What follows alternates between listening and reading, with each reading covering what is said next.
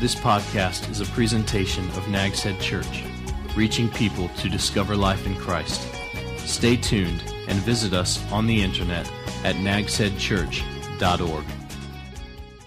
I got up early this morning, and earlier than usual, and decided might as well get up and do some things and get a few things done. And one of the things I decided to do was eat a bowl of cereal.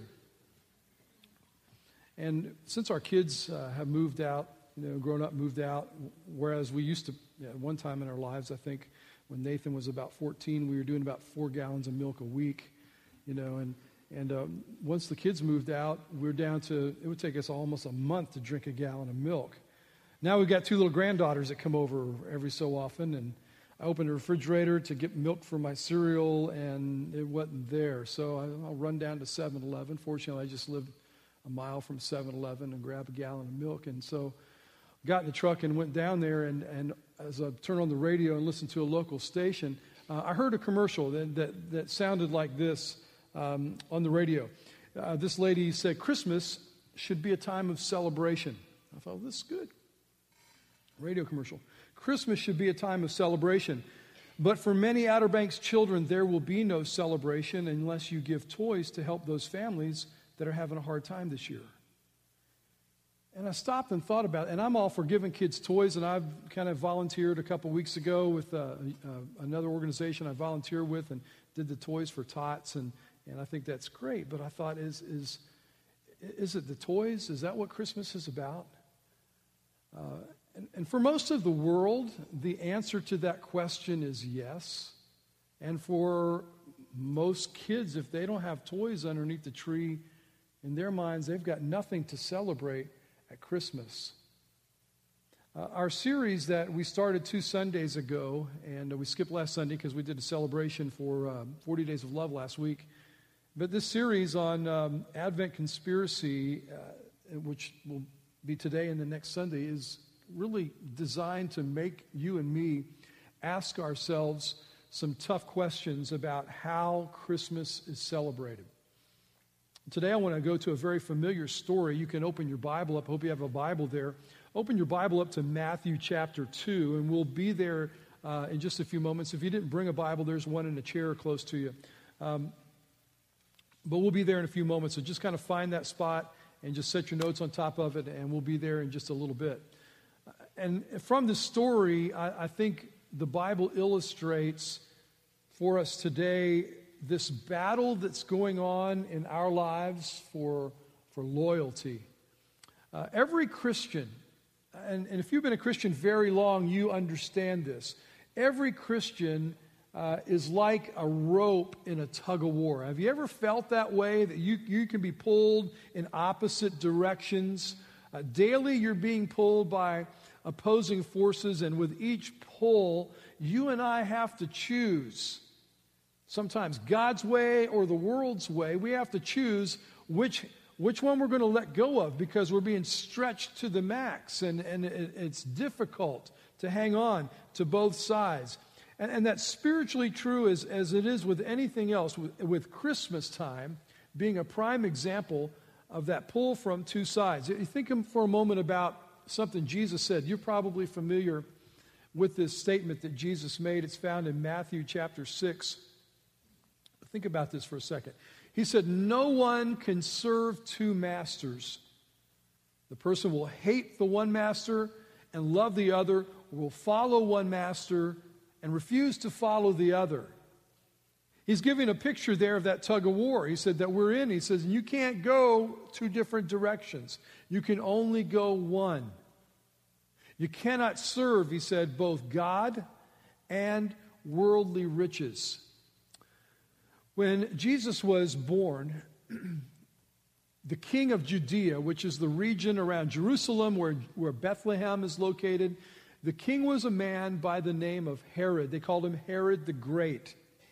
In 37 BC, he was appointed the king of Judea by somebody else that you've probably heard of, that you didn't realize was connected with him, a man by the name who was in Rome, a man by the name of Mark Antony. You know, the guy who was in love with Cleopatra, who was the queen of Egypt. Mark Antony appointed this man the king of Judea.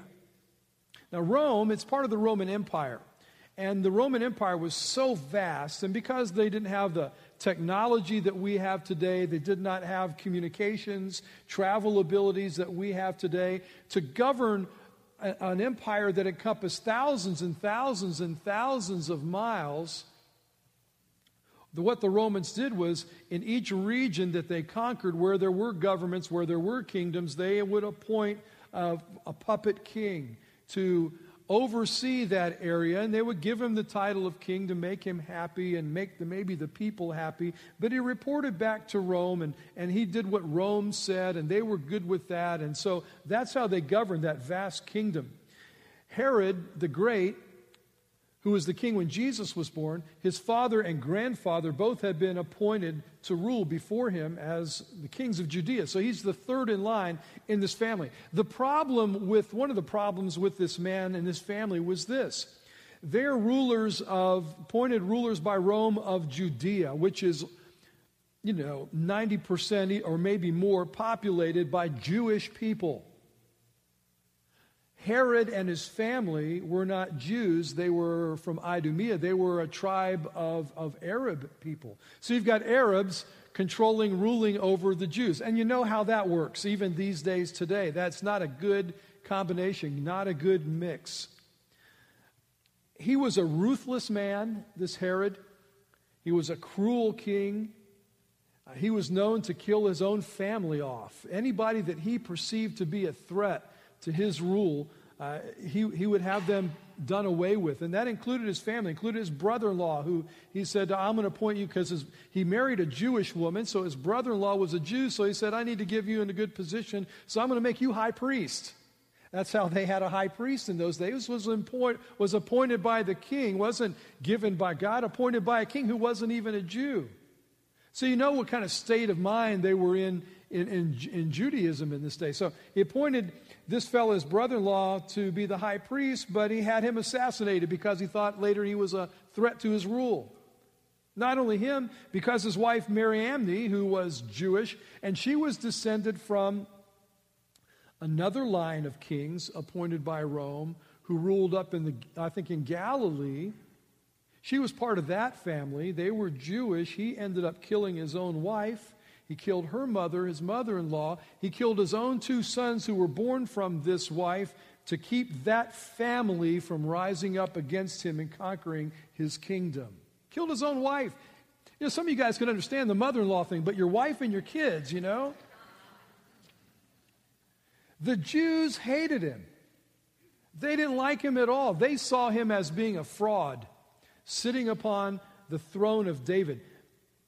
And they hated him because he was a puppet of the Romans. He played up to the Romans, and he actually brought Roman temples and the practice of worshiping Roman pagan gods into Judea. And because they disliked him so much, within the Jewish population rose up parties and adversaries and movements to get rid of him. You've read about in the New Testament and the Gospels, you'll read about a group called the Zealots. And they were out to overthrow Herod and overthrow Rome. And there were lots of plots to assassinate this man. But he was sly. He always managed to escape harm. One of the things he did that really got the ire of the Jewish people up was he went into the grave, the tomb of David. And David was their greatest king. I mean, they almost saw him as a god. And he went into David's tomb, David's grave, and robbed it. And the treasures that he took out of David's grave, he sent to Rome. These people, they did not like this guy. In his last years of his reign, his rule was characterized by just lots and lots of conspiracies. He's always hearing of this person, this group, that group that's out to do something to undermine him or to kill him, to have Rome remove him, whatever. And he was always suspicious that his life was in danger. I was watching a show on the History Channel yesterday. They did that series on the history of the United States. And I never knew this about Abraham Lincoln, but they said every death threat letter that he received, he kept. And he had it stored in a file marked assassination. And he always knew, because of what was happening in our country then, that he was a marked man. Herod felt the same way, always suspected his life was in danger. When he got old, he had some kind of a disease, don't know what it was, cancer or something, that eventually did kill him, but it caused him such great suffering that he did one time that we know of attempt to take his own life. But before he died, before the disease killed him, and that's mentioned here in when he died in Matthew 2, before that happened, he did have a son that he suspected was going to try to get rid of him while he was sick and while he was suffering. So his son named Antipater was killed by Herod. So he's killed kids and he's killed wives and brothers-in-law and family. Historians, Josephus, who was the great Jewish historian of the first century, gives us a lot of information about Herod and his family. But the historians have tried to piece together this guy's family tree, and it just had a really, really difficult time because within this family of Herod, there was just lots and lots of intermarrying.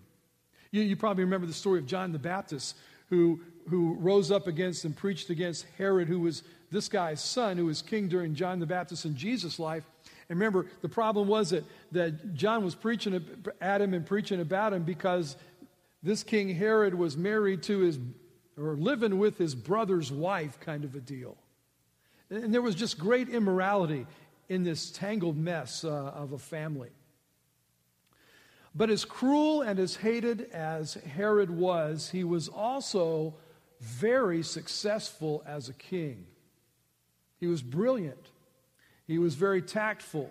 He was a born leader of men. And like the pharaohs of ancient Egypt and the building projects that they had, all the pyramids and the different things that they built in their day, Herod was also a great builder, a great engineer. He constructed amphitheaters and he constructed fortresses in Jerusalem.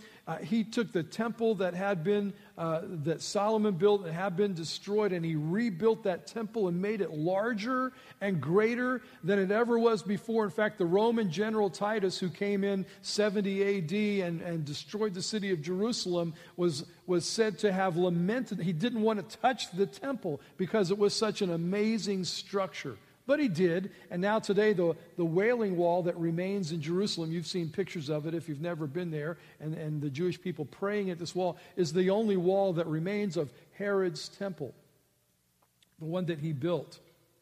In Caesarea, which was a city on the seacoast, on the Mediterranean, the one thing that Israel lacked as a nation, as a region, was a good seaport. Well, he formed a harbor where there was not one, a place where the ships could come in. And you think they had none of the machinery that we have today, yet he dug a harbor out of that coastline, and they had a great harbor in Caesarea. And because of all these successes, and because of all this infrastructure that he built, and because of the fortresses, and because of his ability to keep oppressors underhand and keep some peace in the land, he was a favorite of Rome. They loved this guy. They really were impressed with Herod because he had done so many great things in their eyes. He possessed everything needed in the eyes of the Roman government to be a great king. They were impressed with Herod. But when Herod was an old, sickly man, this story in Matthew chapter 2 takes place. Jesus was born in Bethlehem. Bethlehem's just 5 miles south of Jerusalem. Bethlehem, you might know, was the hometown of Israel's greatest king, David. And Jesus was descended from David, both physically through his mother Mary and legally through his adopted father Joseph. From both sides, Jesus has the right to become the king of the Jews, the heir to David's throne. And you can go back and read those genealogies in Matthew and Luke. Herod was the king of a worldly kingdom during that time that was built on power, that worshiped success and possessions. His kingdom constantly sought, because he wanted everything. He wanted it to be great. He wanted to be remembered as such a great king, constantly sought to expand by taking over other kingdoms, by conquering others. And his kingdom was impressive, the things that he built and so forth. It worked on the world's philosophy that you and I exist to gain and to accumulate and to stockpile and to build up as many riches as we possibly can, to have as many things as is possible. It's the idea that I'm supposed to get all I can and can all I get and then sit on the can and just retain it all and keep it all for me. And that's how Herod lived. That's how his kingdom operated. It was a godless kingdom, however, that used manipulation to advance.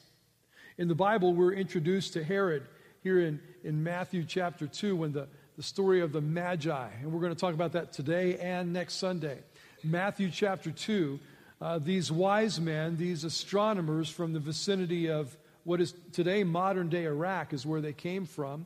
They traveled to Judea, following a new star, searching for the King of the Jews who had been born. Now, how many of you did the homework assignment I gave you last week?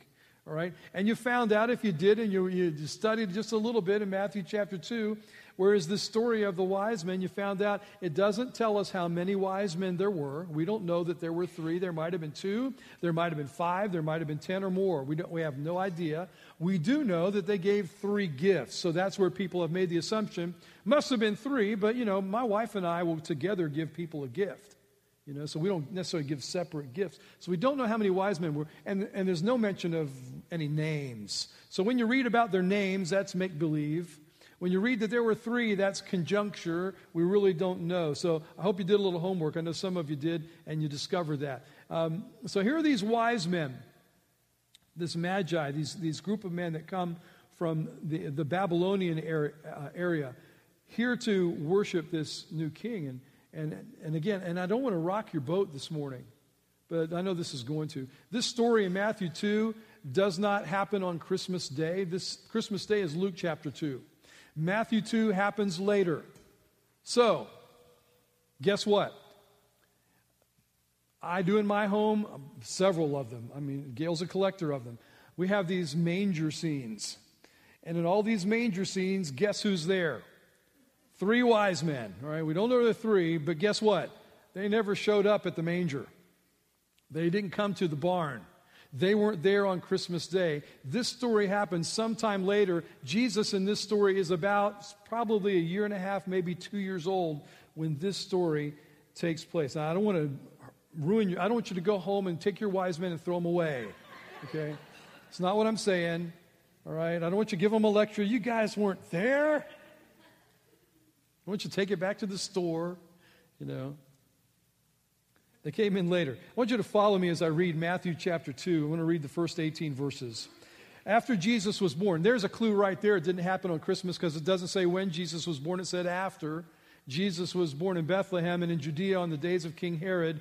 Wise men from the east arrived unexpectedly in Jerusalem. They didn't know they were coming.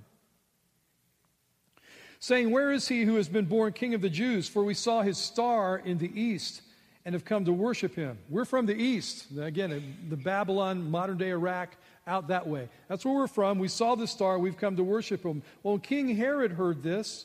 He was deeply disturbed, and all Jerusalem with him. So he assembled all the chief priests and the scribes of the people, the Jewish people, these leaders, and asked them where the Messiah would be born. Their answer, verse 5, in Bethlehem of Judea, they told him, because this is what was written by the prophet.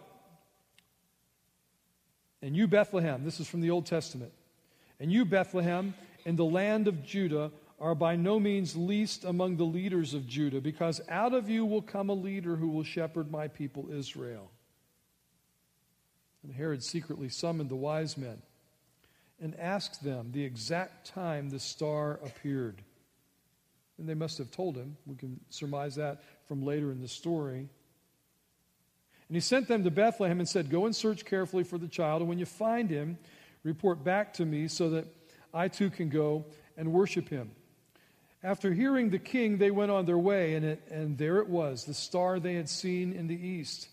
It led them until it came and stopped above the place where the child was. And when they saw the star, they were overjoyed beyond measure. Entering the house, again, it's not a barn, entering a house, they saw the child with Mary, his mother, and falling to their knees, they worshiped him. Please keep this in mind too. There is no worship of Mary in this story. Just want to point that out to you. They worship Jesus. They opened their treasures and presented him with gifts, gold, frankincense, and myrrh. And being warned in a dream not to go back to Herod, they returned to their own country by another route.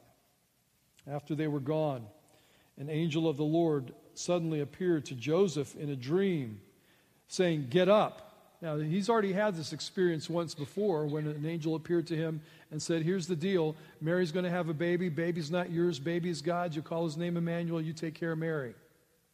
So this time when the angel shows up, he's kind of, "I've been here, done that." And he listens and he understands the angel speaking to him from God. "Get up, take the child and his mother. Flee to Egypt and stay there until I tell you, for Herod is about to search for the child to destroy him." So he got up, took the child and his mother during the night. He didn't waste any time. "Grab your stuff, let's go." And they escaped to Egypt, and he stayed there until Herod's death, so that it might be spoken by the Lord through the prophet. So what was spoken by the Lord through the prophet might be fulfilled. "Out of Egypt I called my son." Well, then Herod, when he saw that he had been outwitted by the wise men, flew into a rage. He gave orders to massacre all the male children in and around Bethlehem who were 2 years old and under. Now, where did he get that 2-year figure? When did that star appear? They must have said about 2 years ago. So we kill all the children 2 years and under, in keeping with the time he had learned from the wise men. Then what was fulfilled through Jeremiah the prophet, was spoken through Jeremiah the prophet, was fulfilled. Verse 18, "A voice was heard in Ramah, weeping and great mourning, Rachel weeping for her children, and she refused to be consoled because they were no more." Here come these magi. We don't know how many, but obviously they've got an entourage with them. They're wealthy men.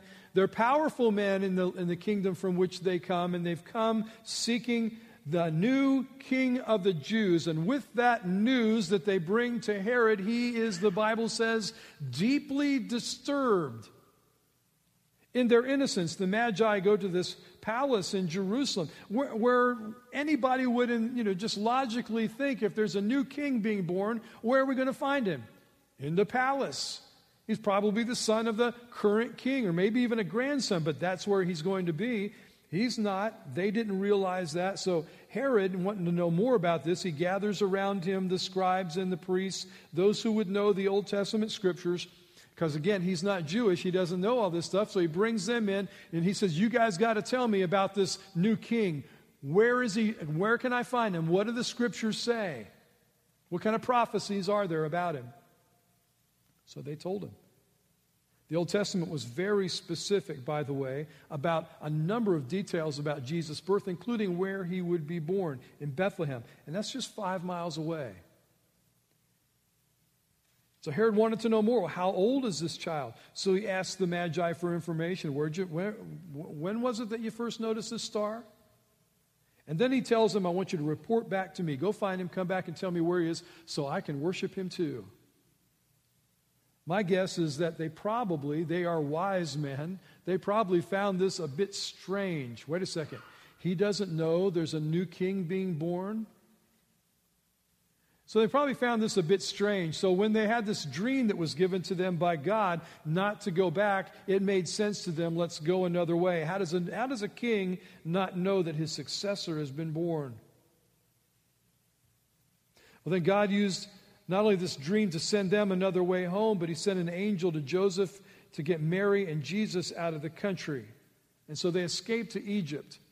And they lived there for a while. And Herod, angry because the Magi, the wise men, never come back and give him the news, he's really upset about that. And he's in a rage, it said in the scripture, that he did not have any more information about where Jesus was born, sent soldiers to Bethlehem and the surrounding area, and they slaughtered any male child under 2 years old. And that's a horrible event, and that's one of those things that we kind of don't focus on, in the Christmas story. We don't think much about, but all these babies were killed. He didn't care about the fact that God was now on earth in human form. As horrible as that was, what Herod had done, that was how Herod did business. That was how he kept his kingdom. That was how he kept his thumb on top of everything. People lived in fear of this man. All he cared about was himself. He did not know God and didn't care about God.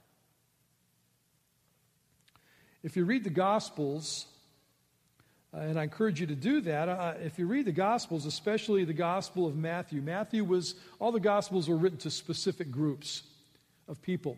Matthew was written specifically to the Jewish people, and in the Gospel of Matthew, Jesus is presented by Matthew in this biography as the King of the Jews. It's why he gives the lineage that traces back through Joseph, back to David, and presents Jesus as the King of the Jews. And you can't, if you read the Gospel of Matthew, you can't miss the overarching theme when you get to Jesus preaching.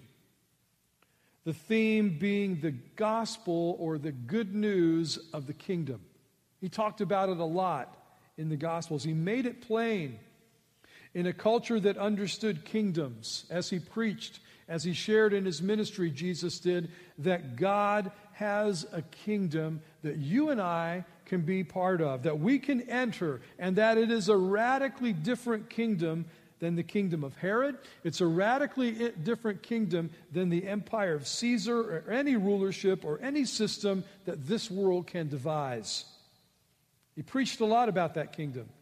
Even remember in Matthew chapter 6, where we have the story in the Sermon on the Mount where the disciple says, we listen to you pray. We wish we could pray like you. Would you teach us how to pray? And one of the things that Jesus taught them in that model prayer was, you pray to God, your kingdom come. Pray for that kingdom, he said.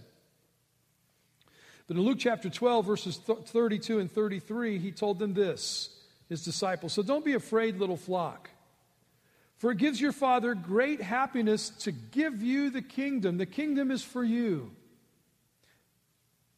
But what do you need to do? He says, sell your possessions and give to those in need, and this will store up treasure for you in heaven. And the purses of heaven never get old or develop holes. Your treasure will be safe. No thief can steal it. No moth can destroy it. He said, we get so caught up in this earth, in this kingdom, trying to build up treasure here. He says, what really matters is this other kingdom, my kingdom, that God wants to give you. And he wants you to be investing in treasure for that kingdom. But you can't get treasure up there if you hoard it all for yourself. Have you ever thought about this? That Jesus talked so much about the kingdom. John did as well, John the Baptist. Jesus did even more. Talked so much about the kingdom of God, the kingdom of heaven, he called it. That if there is indeed, and I believe there is a kingdom of God, that means there must also be a kingdom that is not of God. There's got to be the antithesis. Seek the kingdom of God, he said. Don't have two masters. And in many ways, this kingdom of this fellow Herod represents the kingdom of this world that works in opposition to the kingdom of God. And almost always, Herod's kingdom stands for everything God's kingdom stands against. The world around us is a kingdom like Herod's. Its influence, its power is all around us all the time. And until you get to the place in your life where you come to know Jesus Christ, that kingdom is all that you know. It's all that you live in. It's all that you exist in. It is your worldview. We've become so acclimated to it that if we're not careful, we might not be able, even as Christians, to distinguish that kingdom from the kingdom of God. That every Christian, upon your belief in Jesus Christ, you're born into this new kingdom. And sometimes we have a difficult time separating the two, not because they're distinct, they are distinct, but because of we've lived and adapted to this other kingdom so much. But just because we live in a kingdom that isn't God's, and we do, doesn't mean that we have to bow to that kingdom's king, doesn't mean we have to accept that kingdom's values. Now, let me just be very quick to point out, because some people misinterpret what I'm saying. I'm not here talking about political systems so much. I'm talking about spiritual things here. I'm not talking about government. I'm not talking about Washington or some government seat. I'm talking about a kingdom whose king is spiritual in nature. That kingdom isn't political, it's spiritual. And that kingdom will use anything that it can to compete with God for our worship and for our allegiance.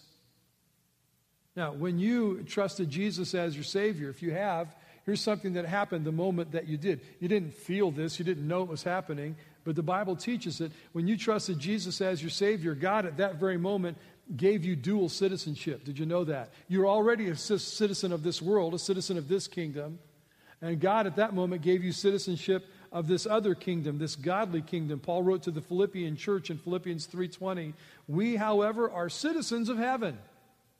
Citizen of heaven. I'm not there yet. No, but I'm already a citizen. It says it in the, by the way, it doesn't say, "We will be citizens of heaven in the sweet by and by." It doesn't say that, does it? Is that what it says? It says we what? Are. Which is what tense, English students?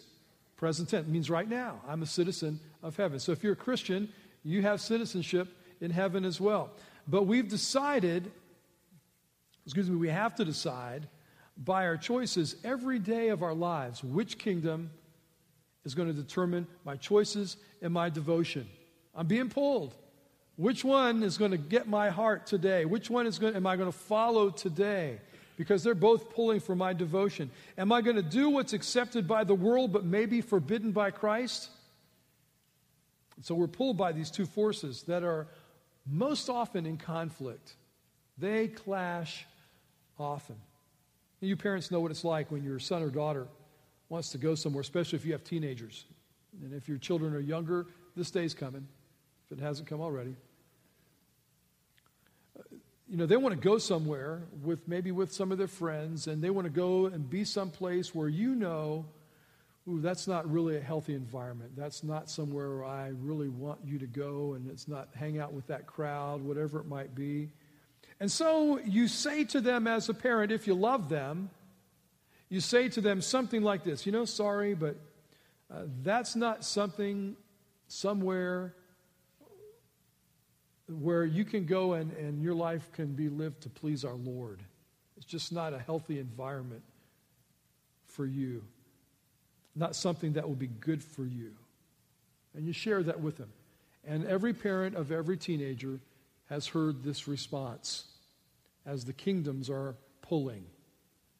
But Mom, but Dad, all my friends are going to be there. Everyone's going. If I don't go, I'll be the only one that's not going to be there. What's happening to you, Mom and Dad? What's happening is you're being pulled by two kingdoms. Your kid's being pulled by two kingdoms, and you've got to make a choice. Is that choice easy?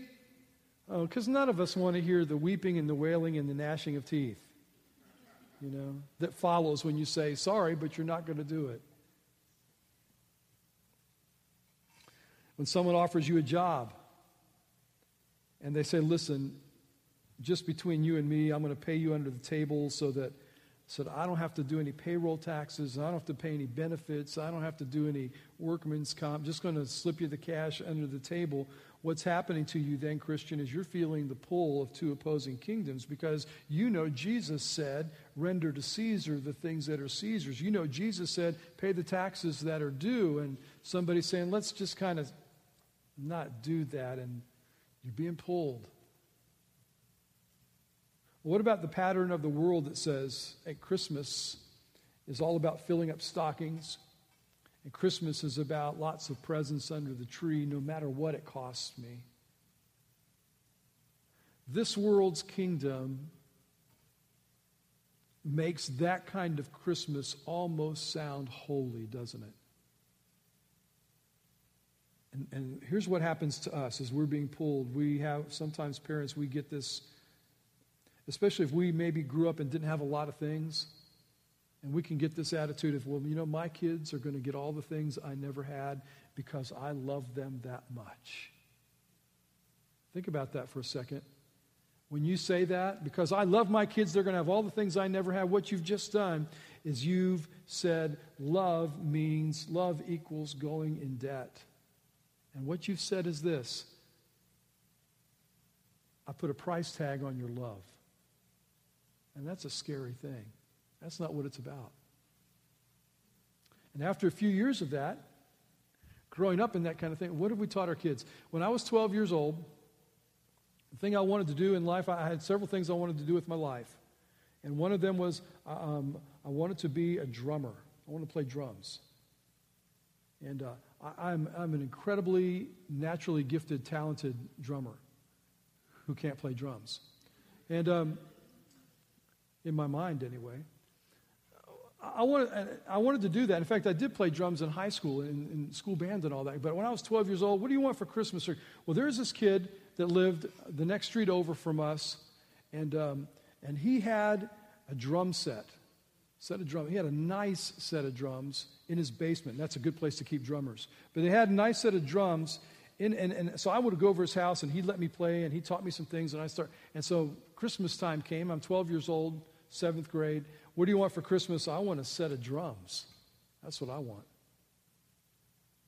Well, back in those days, because I asked, how much do those drums cost? And he told me, and so I had a catalog and looked at some things, and I knew that a real set of drums cost about $500. And I'm talking about the late 1960s. And my dad, God bless him, Dad was a staff sergeant in the Marine Corps, living on that kind of salary. And I wasn't the only child. I mean, there were 5 of us kids. And I'm asking for something that's way beyond their ability. Well, Christmas morning, got up and went upstairs to where the living room and the tree was. And guess what was there under the tree for me? There was a set of drums for Ricky. You think I was happy? No. You know why I wasn't happy?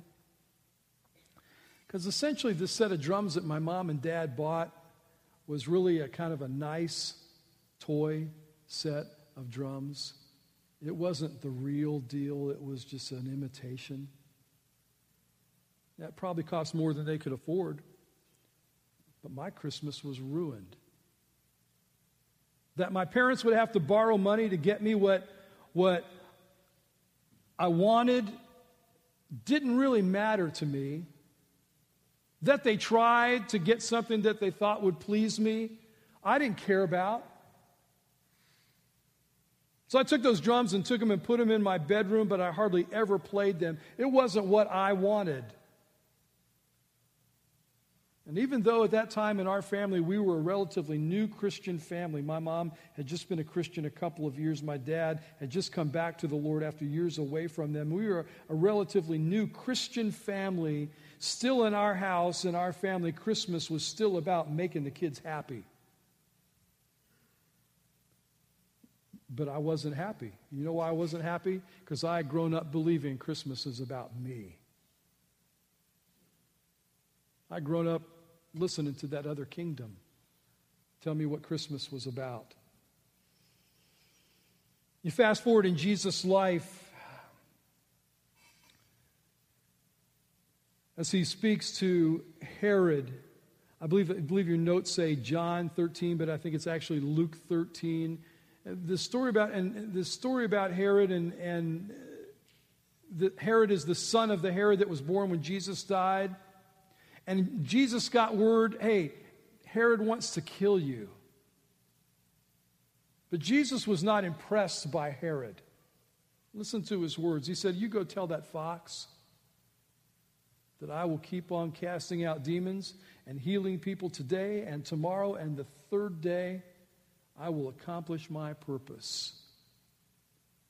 Herod didn't faze Jesus. Herod wants to kill you. You just tell Herod, I'm not paying attention to him. I'm going to keep on doing what I'm doing because God's got a plan for my life. And then the night of his arrest, Jesus met Herod in Jerusalem. In Luke chapter 23, verses 6 through 9 tells the story. This is the night Jesus has been arrested. He's being tried. He's gone to Pilate. Pilate finds out Jesus is from Galilee, Nazareth, and says, I don't have to deal with them. I'm down here in Judea. Herod's in charge of Galilee, and Herod happens to be in town. I'm going to send him. I'm going to pass the buck. So Pilate, when he heard this, asked if he was a Galilean. Finding that he was under Herod's jurisdiction, he sent him, Jesus, to Herod, who also was in Jerusalem during those days. Why was Herod in Jerusalem? Because there was a big party going on, big celebration, big feast called Passover, and he wasn't going to miss that. Herod was very glad to see Jesus. For a long time, he had wanted to see him because he had heard about him and was hoping to see some miracle performed by him. I want to see Jesus. Bring him in here.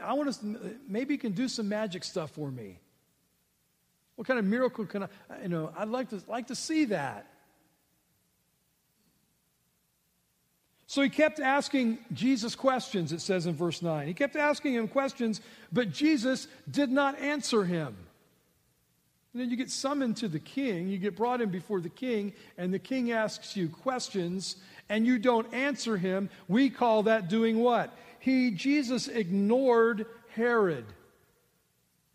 He wasn't impressed by Herod. He wasn't fazed by Herod. He ignored Herod. Why? Because Jesus did not recognize Herod's authority as king of the Jews. He did not recognize his kingdom. Earlier in John chapter 18, verses 36, Jesus told Pontius Pilate, who was the Roman governor of the area, he said, "My kingdom is not an earthly kingdom. This is not about Caesar and all that. If it were an earthly kingdom, my followers would fight to keep me from being handed over to the Jewish leaders. But my kingdom is not of this world. I'm not going to accomplish my kingdom by doing worldly things." Different kingdom than Herod had. And they're both present today. The kingdom of Herod's still here. It's the kingdom that operates most of this world. But the kingdom of God is still here too. And it's the kingdom that you and I, who are Christians, are called to live in every single day. But what do I do then, Rick, when those kingdoms clash? When those kingdoms conflict? When I'm being pulled opposite directions as to what I should do in life, what do I do? Let me give you 3 things this morning and we'll finish. Number 1, I can't be persuaded by appearances or perceived power. I can't be persuaded by appearances or perceived power. You think about this. Everything that's on this earth that is man-made is temporary. Our cities, our economic structure, our armies, our nations, our traditions, none of those things are going to transfer with us to heaven, are they? We're leaving it all behind. Nothing's going to go with us. Not your home, not your possessions, not any of this that's in everything. It's all left behind. None of it transfers. Why? It's all temporary. So we have to ask God, as citizens of this kingdom of God, to help us see, not with temporary earthly vision, but with eternal vision. Because our nature, my nature and yours, is to only see what's here and what's now. God wants us to look beyond that. Our nature is to be impressed. All of us, we're this way. To be impressed with wealth. To be impressed with prosperity. To be impressed with power in the things of this earth. So not being persuaded by power and wealth, that's not an easy thing for us. Number 2, when kingdoms clash, I may have to go against the flow.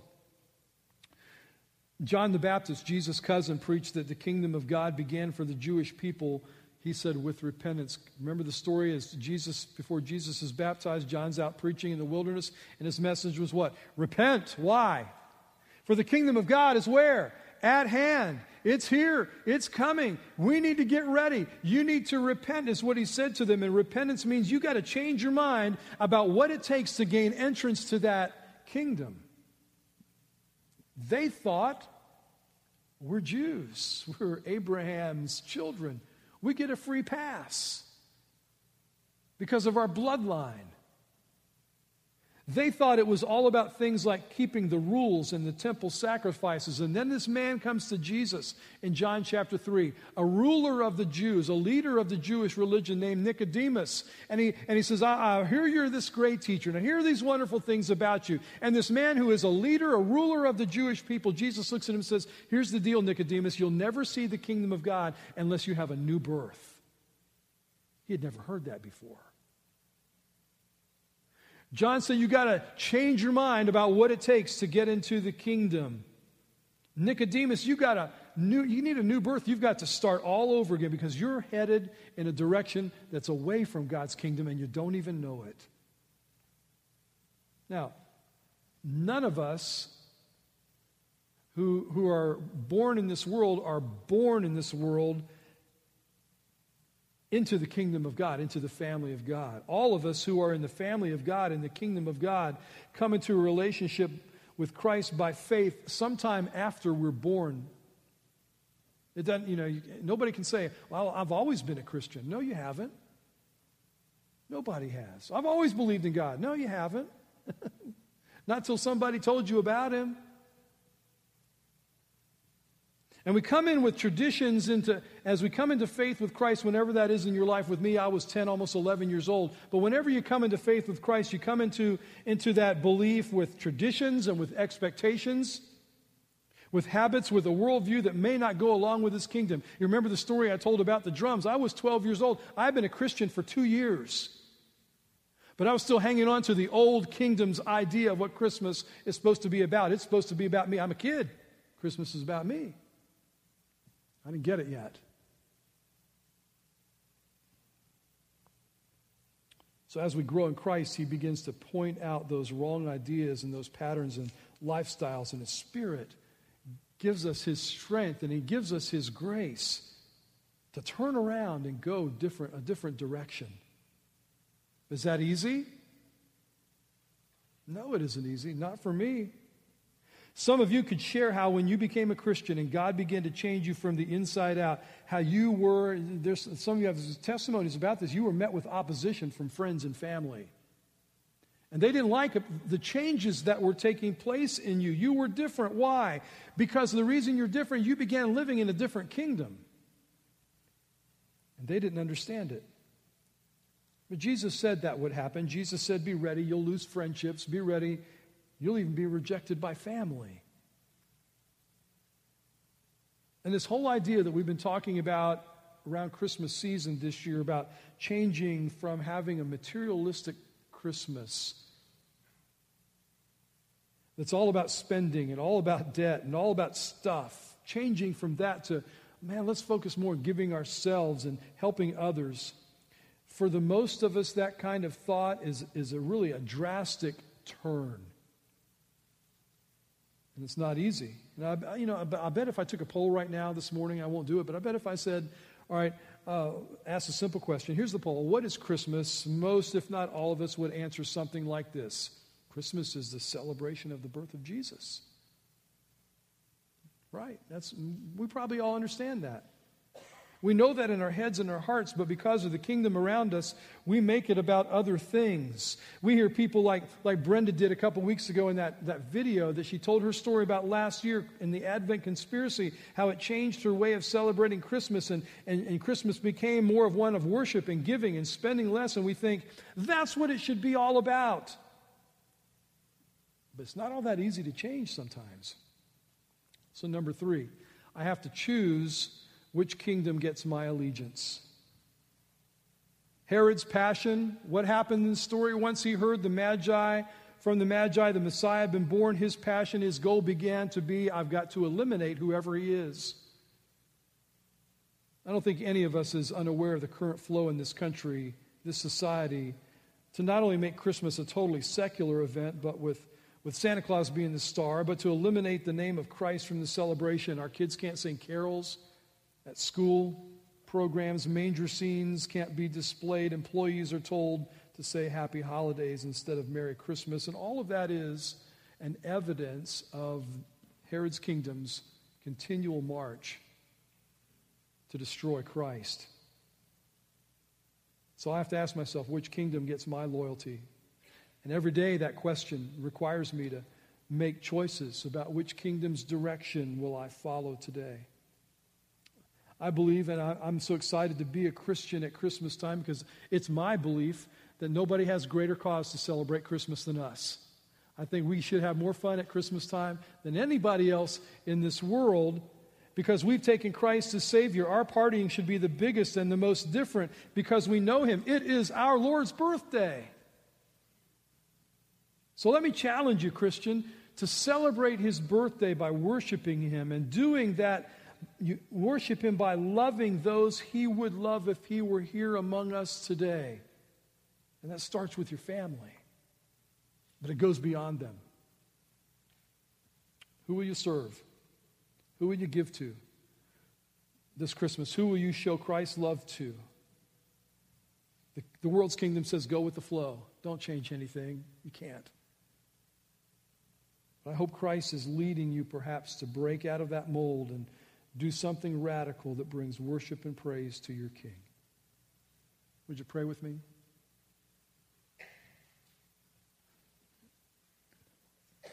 As your people, Father, perhaps we need to heed the words of your prophet John, who told your people back then who lost their way to repent. The kingdom of God is at hand, and Father, we know your kingdom is here. It's alive, and it's in us right now. Help us, Father, to live in that kingdom, especially at this time of year when we celebrate and worship the birth of your Son, the King of Kings, the Lord of Lords. Thank you, Lord, for this story. We're sorry about Herod and what a cruel person he was and the things that he did, but Lord, help us to learn a lesson from him, that we'll choose the kingdom of God. In Jesus' name I pray. Amen. This has been a presentation of Nags Head Church, reaching people to discover life in Christ. Visit us on the internet at nagsheadchurch.org.